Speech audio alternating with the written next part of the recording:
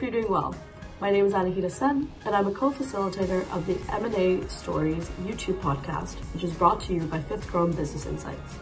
Welcome to Season 3. The theme of this season is culture and its impact on M&A integration.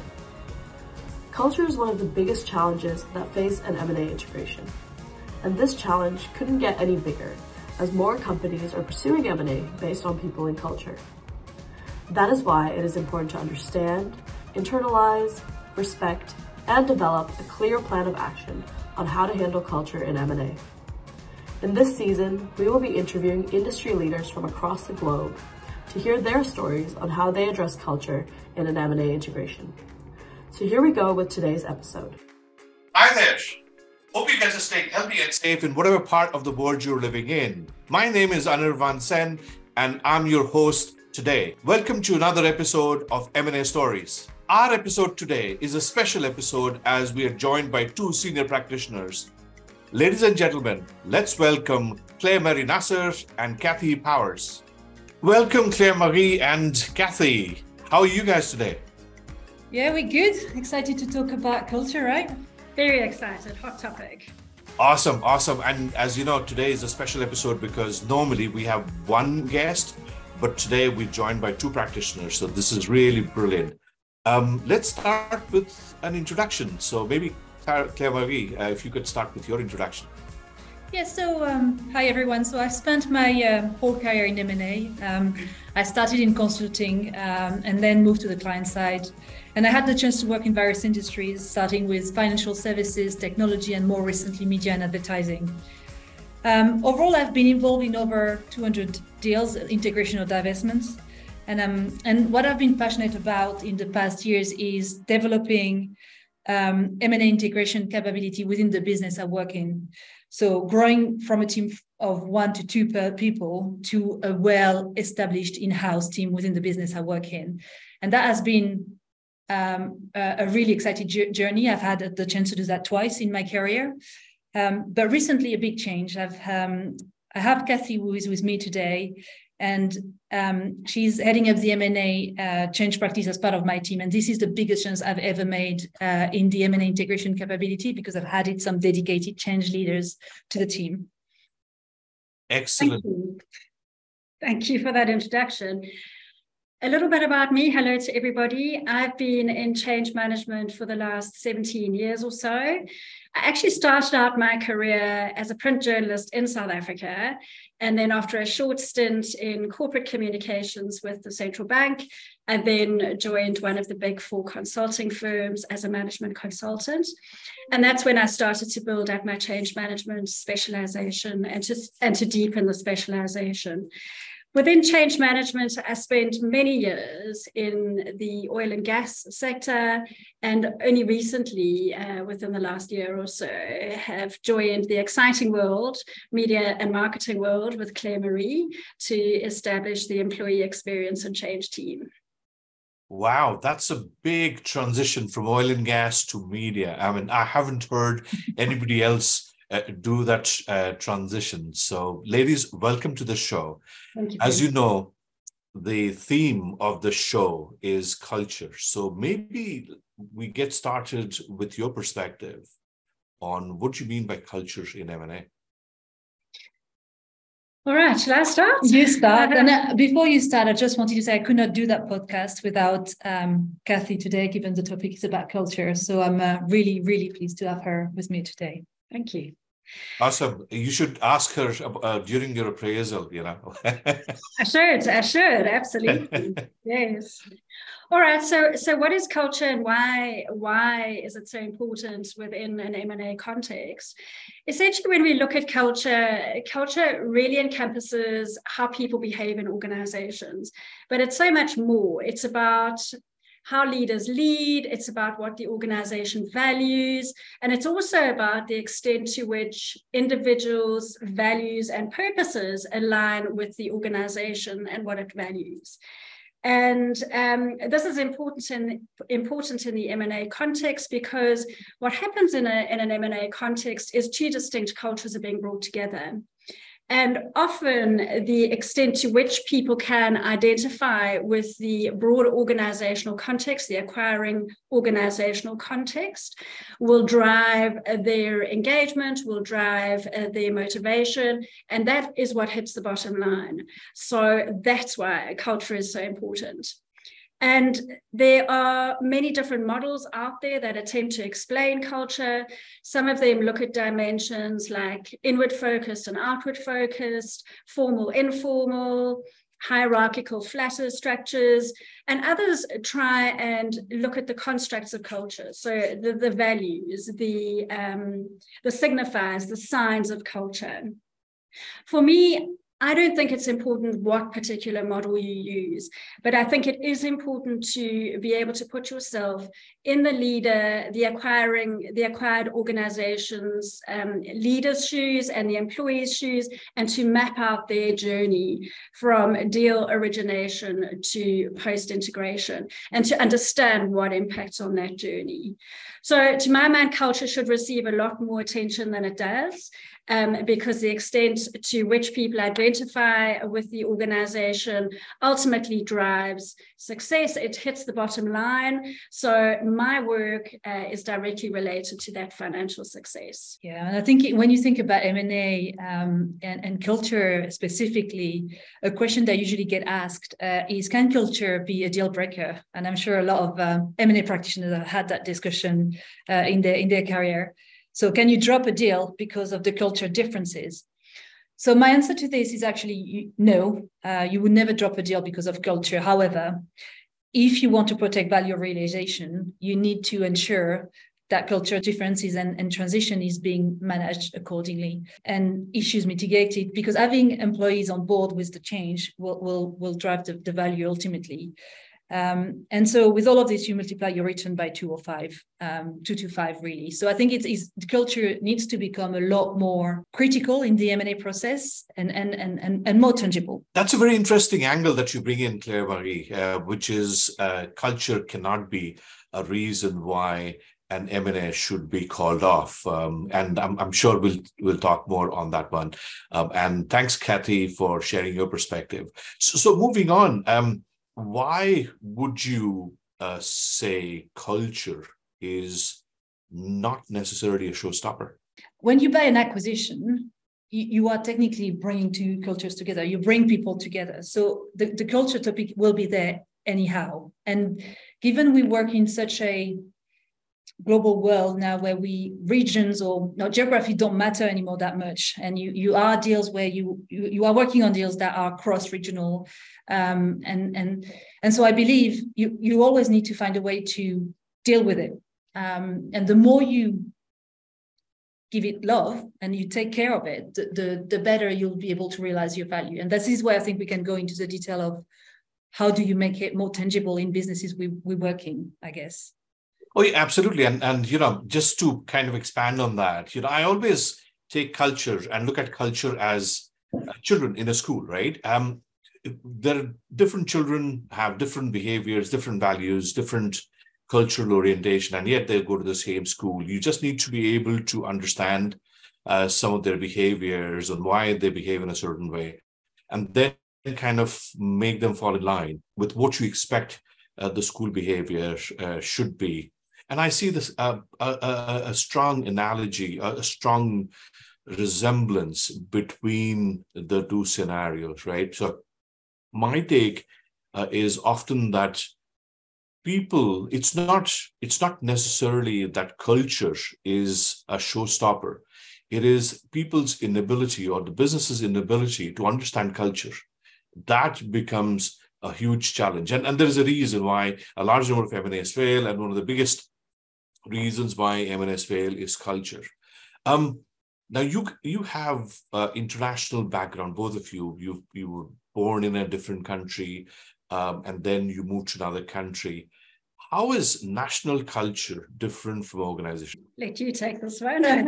I've actually been part of a business being acquired myself. And I think that has been quite an eye-opening situation to be in, especially when you are an M&A practitioner and you want to continue in that field. And the reasons for that is I was really surprised by the ways of working of the acquiring business, and it was really different from the country I was working in. And we had to really, as acquired employees, we had to really understand how we were going to adapt to that new phase, and that has been extremely difficult. And that was really linked to the national differences. So that's the first example. The second example I'm going to give is I was hired in the past to lead the acquisition of French business. So I was already based in the UK, and I was hired to do the acquisition of French business by a UK firm. And hopefully I was hired because I was French. You can hear it from my accent, but hopefully that was not the only reason. But hey, that was one of the reasons. And I think what that mattered is because the way, and it's easy for me to say because I'm French, but the way French people do business is slightly different from how we do business in the UK. And so my ability to navigate that culture difference and the ability to get closer to those French leaders and work closely with them and work in a certain way with them, like, lunches, it's a bit of a caricature, but lunches are really important. You make decisions over lunches sometimes. So the ability that I had to be able to do that with them and get closer has made a massive difference in how I led the integration program for that one in particular. So that's probably the flavor I would give, the two examples I would give to the question you just asked, Canivan. What I've noticed is that certainly on an organization that we've acquired recently, an organization in Asia, what's interesting is that the organization had a very strong culture. So a founder-formed culture. It had been formed, the company had been formed over 26 years or so. It was very family-orientated. It was very paternalistic. It was very close. There was a big emphasis on in-person events, on cultural celebrations, on things like sporting events and sports days and those sorts of things. So the kind of in-person stuff was really important to this company, and a little bit challenging in the post-pandemic hybrid world, where certainly the integration team was remote from the on-the-ground organization and what was happening in person. But what made the biggest difference in terms of that integration was actually getting to visit the organization in their space, see how they were set up, and make those personal connections. So that was really important, and certainly to that culture. So that was a good example. And on to that, for this acquisition specifically, in terms of the different countries involved in the integration program, or people from countries, I think you had probably 6 or 7 countries in total working as part of the integration program. So I think that was a challenge by itself. I can imagine. And just getting everyone aligned and expectations set and a common vision was what was really important in the end. Right. Between the two of you, I'm sure we've got a number of years of experience related to M&A and transformation. Imagine there is a new person in a company who's just starting out, and you have to explain how to navigate culture in M&A. What would be a good starting point for that person? I think the first starting point, and this is around leaders, is to understand the fundamental role of leaders in shaping and driving culture in organizations. And within M&A, this understanding needs to be applied to both sides, both the buyer side and the seller side.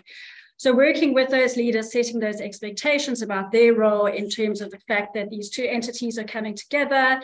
They need to be empowered and enabled to set the right tone and to lead their people throughout this integration. So that's the first big thing. The second big thing is I would very much advise people to begin with the end in mind.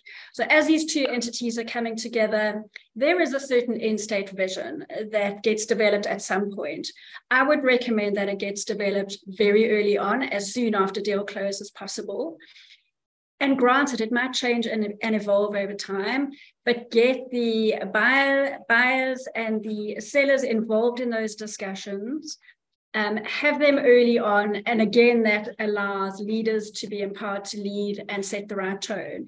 Because if those discussions are delayed in any shape or form, or the thinking gets done by the acquiring organization and the sellers are kind of left to get on with running their business, the sellers then start to formulate their own decisions and make their own decisions about what their end state is going to be, which might not align to the intent of the acquiring organization. And they start to make their own personal decisions about their roles.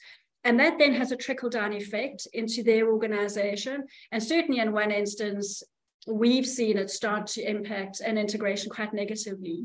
And the result of that was seeing that kind of negative effect. We actually started to accelerate those end state discussions to turn the whole thing around. So that's the other thing I would say. And then a final thing I would say is have some way of measuring and assessing the commonalities and the differences between the two cultures. Whatever, it might be a very simple assessment or survey, but have something and as a starting point, and then take that forward and make sure that you align that to the strategic drivers and use that as a basis for your integration planning going forward. I'm going to add to that, if that's okay, Anissa. And I think for when Cathy joined the team, actually, of M&A integration specialists we've got here, I think what we had to really focus on is ensuring we had the right allies in the business who were sponsoring us in driving the cultural aspect of an M&A integration. The example that Cathy touched on a bit earlier, I mean, we had the chance to have the sponsor being supportive of the change management side of things, which means the focus on culture we've been allowed to do. If you don't have that support in the business you're in, it is going to be really hard. So tactically, you need to navigate your business, understand where you are from a change standpoint, identify your allies, your sponsors of the change and cultural aspect of an M&A integration, if it's not a transformation, and get those guys on board supporting you in doing it. And it comes to the fact that culture is quite intangible, as I've said. So one of our objectives, like mutual objectives, is to find a way to link change and culture to the financial outcomes of a deal. We haven't cracked that perfectly yet, but it's something that's on our yearly objective, let's say. So come to us at the end of this year and we'll have an answer for you, basically. But that's going to be what makes it a difference, because then we'll be able to reach out to those senior stakeholders and say, hey, here's why you need to invest in culture. Here's why you need to have culture as the first, I'm exaggerating a bit, but the first discussion point when you do an M&A deal is because this is going to get you that amount of return to the deal you want to make. That makes sense. In fact, when you talk about the financial impact, our team's been creating a mathematical model, a financial model. I shouldn't say mathematical because that sounds very theoretical, but a financial model. And this was also something that came up very, very strongly last year. We did research with financial impact, measuring and characterizing financial impact is a challenge when it comes to culture. Now, obviously, and I'm going to quote one of my friends, he always tries to draw similarities between dating and relationship and culture in an organization. Typically, the first few days, for a few weeks, even a couple of months, people are in their best behaviors, right? I mean, especially from the target company. It's only when the initial euphoria dies down, the honeymoon sort of goes off. That's when the real cultural elements come out. Sometimes the fangs come out. How does one ensure right up front that they're able to extract some of these pieces, some of these underlying, let's say, structures, practices right up front, so that you don't have to see the ugly side of culture and get shocked at a later stage? I think for me, it goes back to, again, making clear what that end state is, setting the clear expectations about roles. That's the one side. But I do think there is a part of culture that is always going to be like an iceberg. It's always going to be below the surface. And as the various teams, integration teams on the buying and selling side come together and start to work together, there is a natural process of forming, forming, and norming. that happens. It's natural. It happens in every team. And as that starts to happen, that's when you start seeing more elements of the culture being revealed, and possibly more resistance if expectations weren't set up front. But, it is a natural part of the evolution and the process. So I don't think you can always avoid it, in my mind. We've been focusing on the partnership that is critical between what I'm calling the M&A execution team and M&A integration team and change. It can't be 2 teams, 3 teams working in silo. It has to be almost the core team needs to include the 3 components, and that from deal origination, because those really early discussions that are happening with maybe sellers, the change team needs to be a fly on the wall so they can hear the behaviors, the words that are going to be used. And that is almost the beginning of that kind of cultural assessment. Mm-hmm. There are tools that you've been using on the pre-deal phase, right, Cathy, that are doing that kind of assessment between the 2 entities. But sometimes you get a lot out of a simple discussion between the sellers and the buyers, I guess. Absolutely. And in fact, culture is not a kind of a binary assessment. You need to do multiple things, maybe stakeholder interviews, surveys, focus group discussions, third-party data points, etc. So, no, absolutely, I completely agree with you. It has to be a more comprehensive, multi-level assessment that needs to be done. There are certain things that are almost factors that, if you do not handle properly right up front, can start creating that cultural dissonance very, very quickly. In your opinion, what are some of those critical factors that can create an early dissonance? Do you want to take this? I mean, I can start. I'm sure you can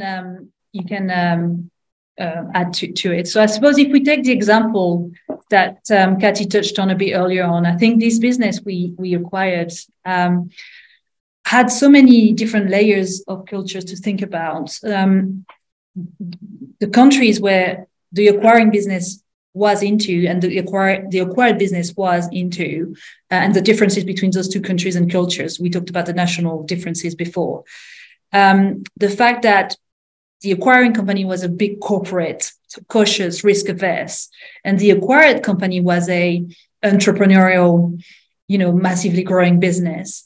The fact that the capabilities that we were covering in the acquisitions as well. So you had a bit of a balance between what we call onshore, offshore as well, and that's different ways of working that to be considered as well, and so on and so on. So I think it's by maybe looking at those various critical success, those various characteristic of the business you're acquiring and the business who is acquiring as well. So you need to look at the 2 of them and then map that out. Would have allowed us to do more potentially, I guess, right? Sure. Mm.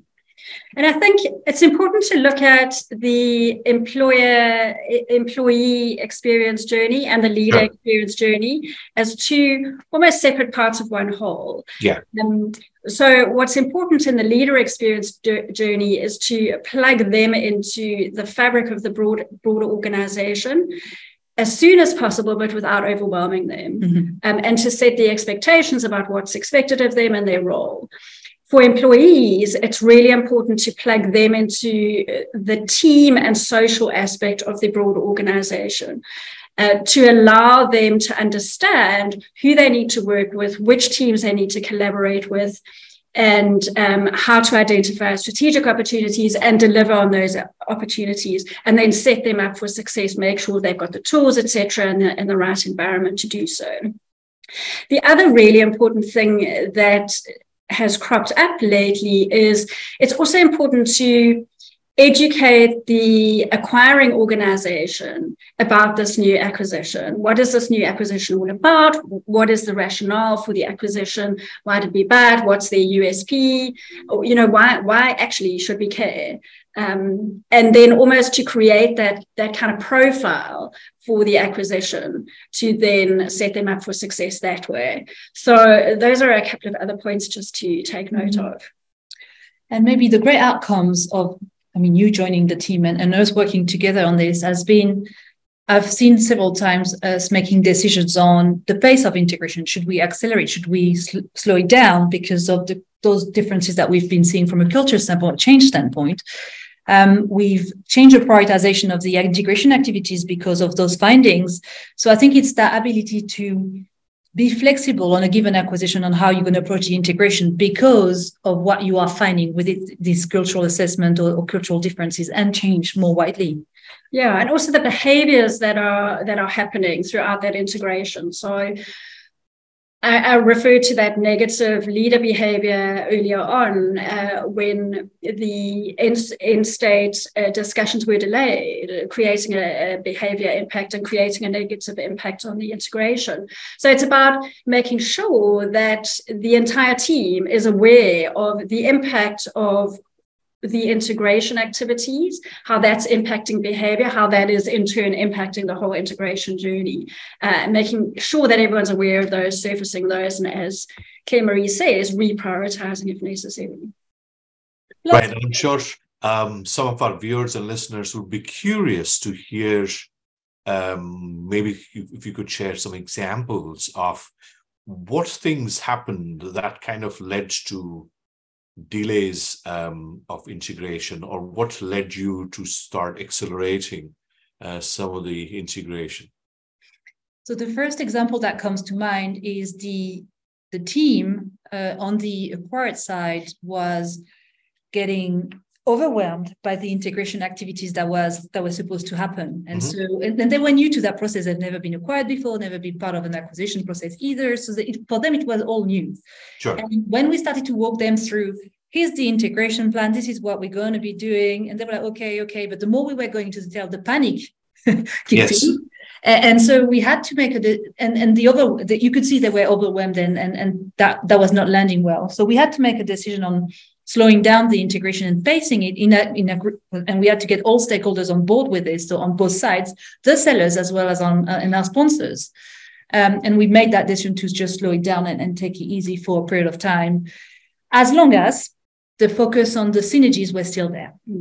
So there are certain parts of the integration you can slow down, not all, obviously. Otherwise, what's the point of doing this? Sure. What are some of the things that you see, some of the positive stories that you've seen or you've been connected with regarding culture and M&A? I mean, where you had a scenario where something happened and because of which there was a boost to the integration of culture, something positive that you can, if you can remember.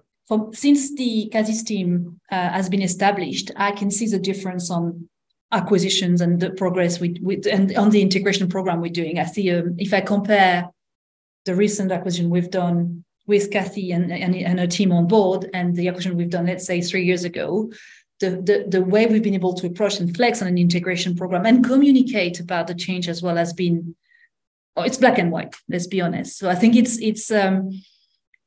that example I want to say. I mean, now we've got a really small team of change leaders, right? Cathy, it's Cathy and somebody else. So it's just 2 people across all the acquisition we've been doing, and it's not enough. But I think the focus for us has been on prioritizing certain deals and certain acquisition integrations to showcase the benefits of doing that kind of thinking up front and throughout. Sure. Yeah. So it's up front and during the process, it never stops. And based on those case studies is make sure we get that support to grow the team further and focus a lot more on change and culture earlier enough, if that makes sense. And I think the other advantage of this employee experience and change team and having this team on board is that a lot of these acquired organizations are very small, very founder-led, founder-focused. The culture is built around the founder. And the founders are very protective about their culture, and rightly so, because it's driven their past success. So when they see an employee experience and change team come in that understands the importance of their culture and wants to understand how we can retain what's made them successful in the past and take that forward and learn from it in the context of this broader organization, I think it puts their mind at rest that there's somebody with that broader view. But we've been working with acquisitions where the sellers were actually receptive to the culture and change discussions, and we've been working with other acquisitions where actually the seller was like, no, I just want to create the value, let's do it. So again, it will depend on the human reaction you get in front of you, right? So I think we are prioritizing how we're going to get Cathy and her team involved in deals, depending on that too. We have to. Right. What time does Cathy's team normally get involved? At what stage of the M&A life cycle? So we're starting to get involved in due diligence. Yes. It is a bit of a learning curve, but at the moment, it's due diligence. We had to do a lot of education in our business on first getting integration involved from origination, and we've reached that. We've got that partnership working now, and it makes a big difference in how we approach the integration and how it affects the deal structure. And more recently, with change now, getting change embedded early enough in the process.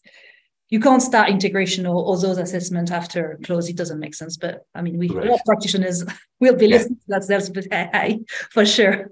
Yeah. What are some of the pieces that you assess during your due diligence stage? From a culture perspective? Yes. Well, certainly what we would do is we would look at whatever kind of talent information we have at hand. So we would look at any org structure charts, how the organization is structured, what sort of locations it's situated in, what sort of numbers. And then we'll look at the leadership structure. So that'll tell us certain things about how leadership is set up. Then we will do the culture assessment, which is essentially a survey, a list of surveyed questions, which is done with one of the leaders in the acquisition and then one of the leaders within our broader organization. So we've got that difference. We can see that difference. And then an important piece is that we also need to understand the value drivers. So we do some work to understand the value drivers, and that then allows us to kind of scope the change management piece. But on the culture assessment, what we would do behind the scenes is we would take the results of that culture assessment and do a deeper analysis, looking at the implications of what are the things that are common to both organizations, what are the differences that we need to resolve, what are the things we can amplify and need to amplify that are critical to the success going forward. And of course, then that connects to the end state, having some sort of idea of what the end state is and what we need to protect about this acquisition. So those are the sorts of things we would do in due diligence. And we would also look at any kind of leader information to hand. So whether it's anything the integration teams have unearthed during their discussions with the leadership of the acquisition, and we bring that all together in something quite concise, a concise sort of piece of analysis. And then that's taken forward into our larger employee experience and change management plan. Right. And when you talk about the assessment and some of these things that you mentioned, do you mind if I were to ask you to unpack it a bit more? So, for example, you mentioned that a lot of the acquisitions that you've been involved in is of an acquisition of a company that's maybe 5 to 20 times smaller than you. So what things would be similar and what would be different between the companies when you do that cultural assessment?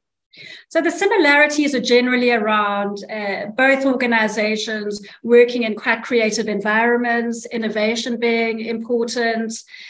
There's a certain amount of entrepreneurialism that's apparent mostly in both organizations. The biggest difference and what creates the biggest amount of friction is that our broader organization is extremely large, extremely global, a multinational.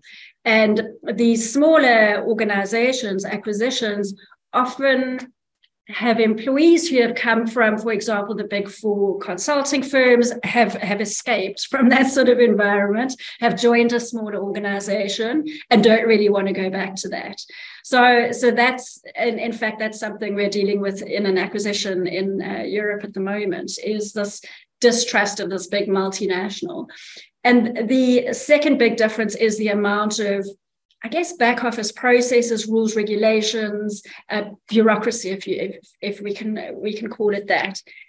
It's structures. Exactly. Corporate structures. Yeah, and how things are done, the decisions, the authorities, that sort of thing. That also starts to create friction because these small organizations, often they've done month-end reporting, on Excel spreadsheets, and now, oh gosh, they've got to do it on multiple systems, and it's quite a shock. Yeah, no, absolutely. Moving from Excel to Hyperion has been a challenge for a lot of organizations. You mentioned assessment, you mentioned interactions with both the teams. And then early on in the interview, you also mentioned about some methodologies, some tools and techniques. What are your favorite tools, templates, techniques, if you can share? So I'm a big fan of Harvard Business School research. I found an immense amount of wisdom and insight from that research, and I dip into that regularly. So that's one source. The other source is the Neuro Leadership Institute, also does amazing research in terms of culture change and how to manage culture change. And that really does tap into how people are wired, individuals are wired, and how we can shape journeys to help people along the way and to smooth the way. And then, as I say, I'm not really wedded to particular models, or I kind of collect things along the way. And then I think it's also important to understand the intersection of what impacts behavior. So the individual, the social, and the environment, and how all of those work together. And then in a post-pandemic world, the environment has taken on particular characteristics. We work in a very hybrid way. Some of us are very remote and not so hybrid. Some of us are more in the office. And again, that does depend on the culture thing that we were talking about earlier. So certainly in a country like Spain, a lot of people are more going into the office than they don't. So the office environment is very vibrant, and you need to take particular note of that in particular organizations. So those are the kind of things I dip into. Cool. And when you talk about Harvard Business School research, are you referring to the Harvard Business Review magazine, or are you referring to the... Okay. Yes. Okay. For the listeners and viewers, we're going to put a link in the description box for those ones. Claire-Marie, are there any of your favorite tools and technique templates? Now, get the best partner in crime you can get to deal with culture is what There I would say, I mean, I'm really hopeful about how change will evolve in the M&A landscape, and maybe in 5 years, 10 years time, change will be at the forefront on how we make a deal rather than project management, for example, which at the moment is still the case, where project management is really heavy compared to change. So how do you get that change established within your company so you can be driven the right way? So I think I'm looking forward to the next 5 years, really. Awesome. Maybe now it's the time that I can ask you a couple of simple questions. What are some of your favorite business books? I'm going to say Start With Why by Simon Sinek. So Simon teaches leaders how to inspire people and why it makes a difference. So I think for me, it's so relevant in the M&A integration process, and every leader should have that on their bedside table to remember that just remember to bring your employees on board in the journey, starting with why, right? So I think for me, I've been quite impressed by that book specifically. Brilliant. And one of my favorite books is called The 15 Commitments of Conscious Leadership. And I absolutely love this book. It's a book I return to time and time again. And it's a book not only about leadership, but it's about conscious leadership. It's about life. It's about everything. And it just contains so much wisdom. And it's all about how to lead and help leaders lead with authenticity, openness, and curiosity, and move away from defensiveness and closed-mindedness and that sort of stance. So I find it immensely valuable in the type of work we do. Brilliant.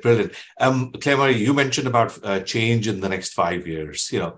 If you had a crystal ball, what would change look like for you in 5 years, maybe 10 years?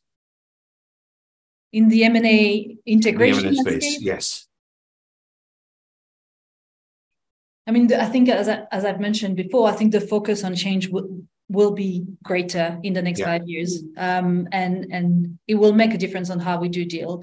If you want to get your value out of a deal, get the people on board. How to get the people on board? Get a change on the deal, right? Get Cathy Powers. Yeah, Get Cathy Powers right? In your team and just do it this way. Yeah.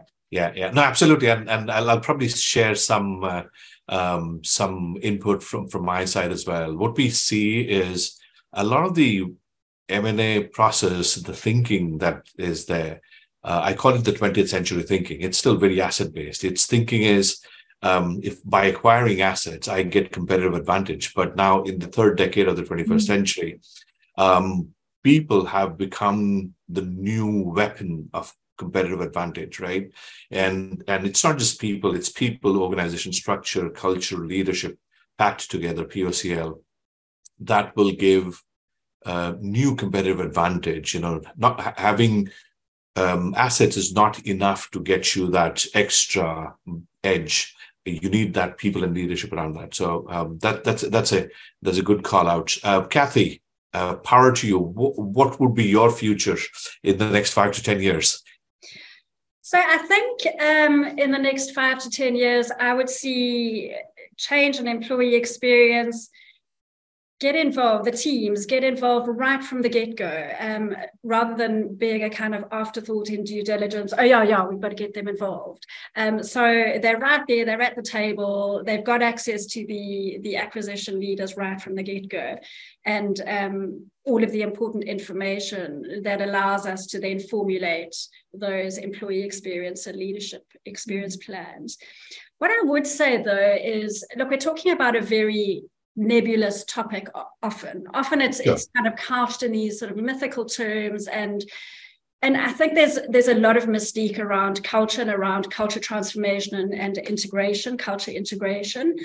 I think there are very clear ways that we can make it concrete. So if we accept that culture is about behavior, it's about how people behave, and it's also about the fact that people join an organization and they do the work they do because they're motivated to do that. Yes. And if we can create an environment that motivates people to do the best they can do, then we're on a winning ticket. But how do we make that concrete? Well, we can look at how organizations are designed and how business processes are designed. And what I mean by that is there's certain things, and I'm referring to some Harvard Business School research here, there's some certain things they've found that really have a motivating impact on people. Mm-hmm. And when they're badly designed, they have a drag. So things like, for example, how roles are designed, how compensation works, the benefits that people are given, how career frameworks are designed and communicated, the type of leadership that people work under, the community and environment that's formed within organizations. All of those have very concrete and tangible aspects to them. And if we understand how we are designing those things well or badly, we can then understand how they motivate or demotivate people. And that's part of this culture integration. But I think we need to get the balance right also, because when a deal is being worked on, it's extremely competitive. And the more you involve people, the more it's going to get challenging, because too many cooks in the kitchen situation. We know that. So how do we get that focus on change early enough and supportive of the deal negotiations without bringing the whole company into the process, because that's not feasible. I don't think we've cracked that either. So I think there's a bit of work to be done. Sure. And I think just another point I'd like to make is, and this goes to the kind of best of both idea. And so I'll comment afterwards. So we know, right, that we buy organizations because there's a USP, there's something specific that we bought them for, there's a rationale. And often what makes them successful in the past is, yes, they're people who deliver great things, but also the way they deliver it, their culture, yes, and what motivates their people. So in a culture integration, what we have to do is we have to take the best of the acquiring organization, we have to protect the best of this acquisition, bring them together in a way that allows this best of both to evolve. And that, to me, is the key to success. So the best of both from a cultural standpoint, maybe, but not from a integration standpoint. That makes me shiver when we talk about the best of both for integration, because Sure. I don't believe in it. But maybe from a cultural standpoint, it can be done. Sure. That's a very interesting aspect that Claire-Marie, you bring up. In fact, I just can't stop myself but sharing my own views, right? Essentially, and this is where a large number of organizations get it wrong, they pursue cultural integration. It's like getting the best of both worlds, or, the reality is that Claire-Marie and Cathy Powers, they bring their own strengths. It is about using the right strength at the right place. But, bringing it back to the cultural integration, we say it's not about integrating culture. It is about creating the right culture for the future requirement of the company, through acquisition. So, which is very different, because I find that often people just pursue cultural integration kind of in isolation. We need to combine people, their behaviors, their values, and all of that stuff, without necessarily understanding or acknowledging what would be required from an M&A strategic objective. So yes, in that case, Claire-Marie, I'm probably with you on that one. I'm not saying, Cathy, I'm against you, but I'm just saying with Claire-Marie on that one. I'm sure we could spend another couple of hours talking about this particular topic, fascinating topic. But we are almost about to reach the hour. Now, before we go, one last thing I want to ask yourself, both of you in this case, what piece of advice would you give to somebody who's starting out their journey in M&A? For me, M&A is about trust. So how do you get to that trust situation? How do you get the sellers to trust you're going to help them navigate that journey? How do you get the sponsors to trust the integration team and the change team that you're going to help them make their deals successful? And it goes down to transparency and people and human beings. So always keep that and state in mind that having that trust throughout. Sure. And your point about sharing information, I think working in a very non-siloed way, it's not only my team that owns change and employee experience. The entire integration team and the various work streams all have an impact on change, on employee experience. So they need to be very aware of this. They need to be aware that what they're doing impacts employee experience. And we need to be sharing information as one whole team. And together we own it all. We all own it, and we all need to drive it. Wow, that was such a nice way of wrapping up our show today. I'm sure our viewers and listeners learned a lot from the powerful duo that we have as our guest today. So thank you so much, Claire-Marie Nasr and Cathy Powers, for joining us today. Thank you for having us. Thank you, Anirvan. Thank you very much. So for the viewers and listeners, that's it. This was what we had to share today. So thank you so much. Until next time, here's to the promise of winning culture. Did you like today's content? If yes, then don't forget to hit the like button. If you heard something interesting, then don't forget to share it with your network and friends. And last but not least, please support us on this journey to spread awareness on topics related to M&A and integration by subscribing to our channel. That's all for now. Stay healthy and see you next time. And if you like this session, I'm sure you'll also like our latest new tool. It is a quick assessment scorecard to assess the robustness of your culture integration capabilities in M&A. It just takes less than 5 minutes to answer. It is for free and you get instantaneous assessment. So visit culturema.scoreapp.com. That's culturema.scoreapp.com and find out for yourself. I hope you guys enjoyed the show today. This show was sponsored by Fifth Chrome, a business strategy advisor in a training company specializing in M&A, post-merger integration, and business strategy.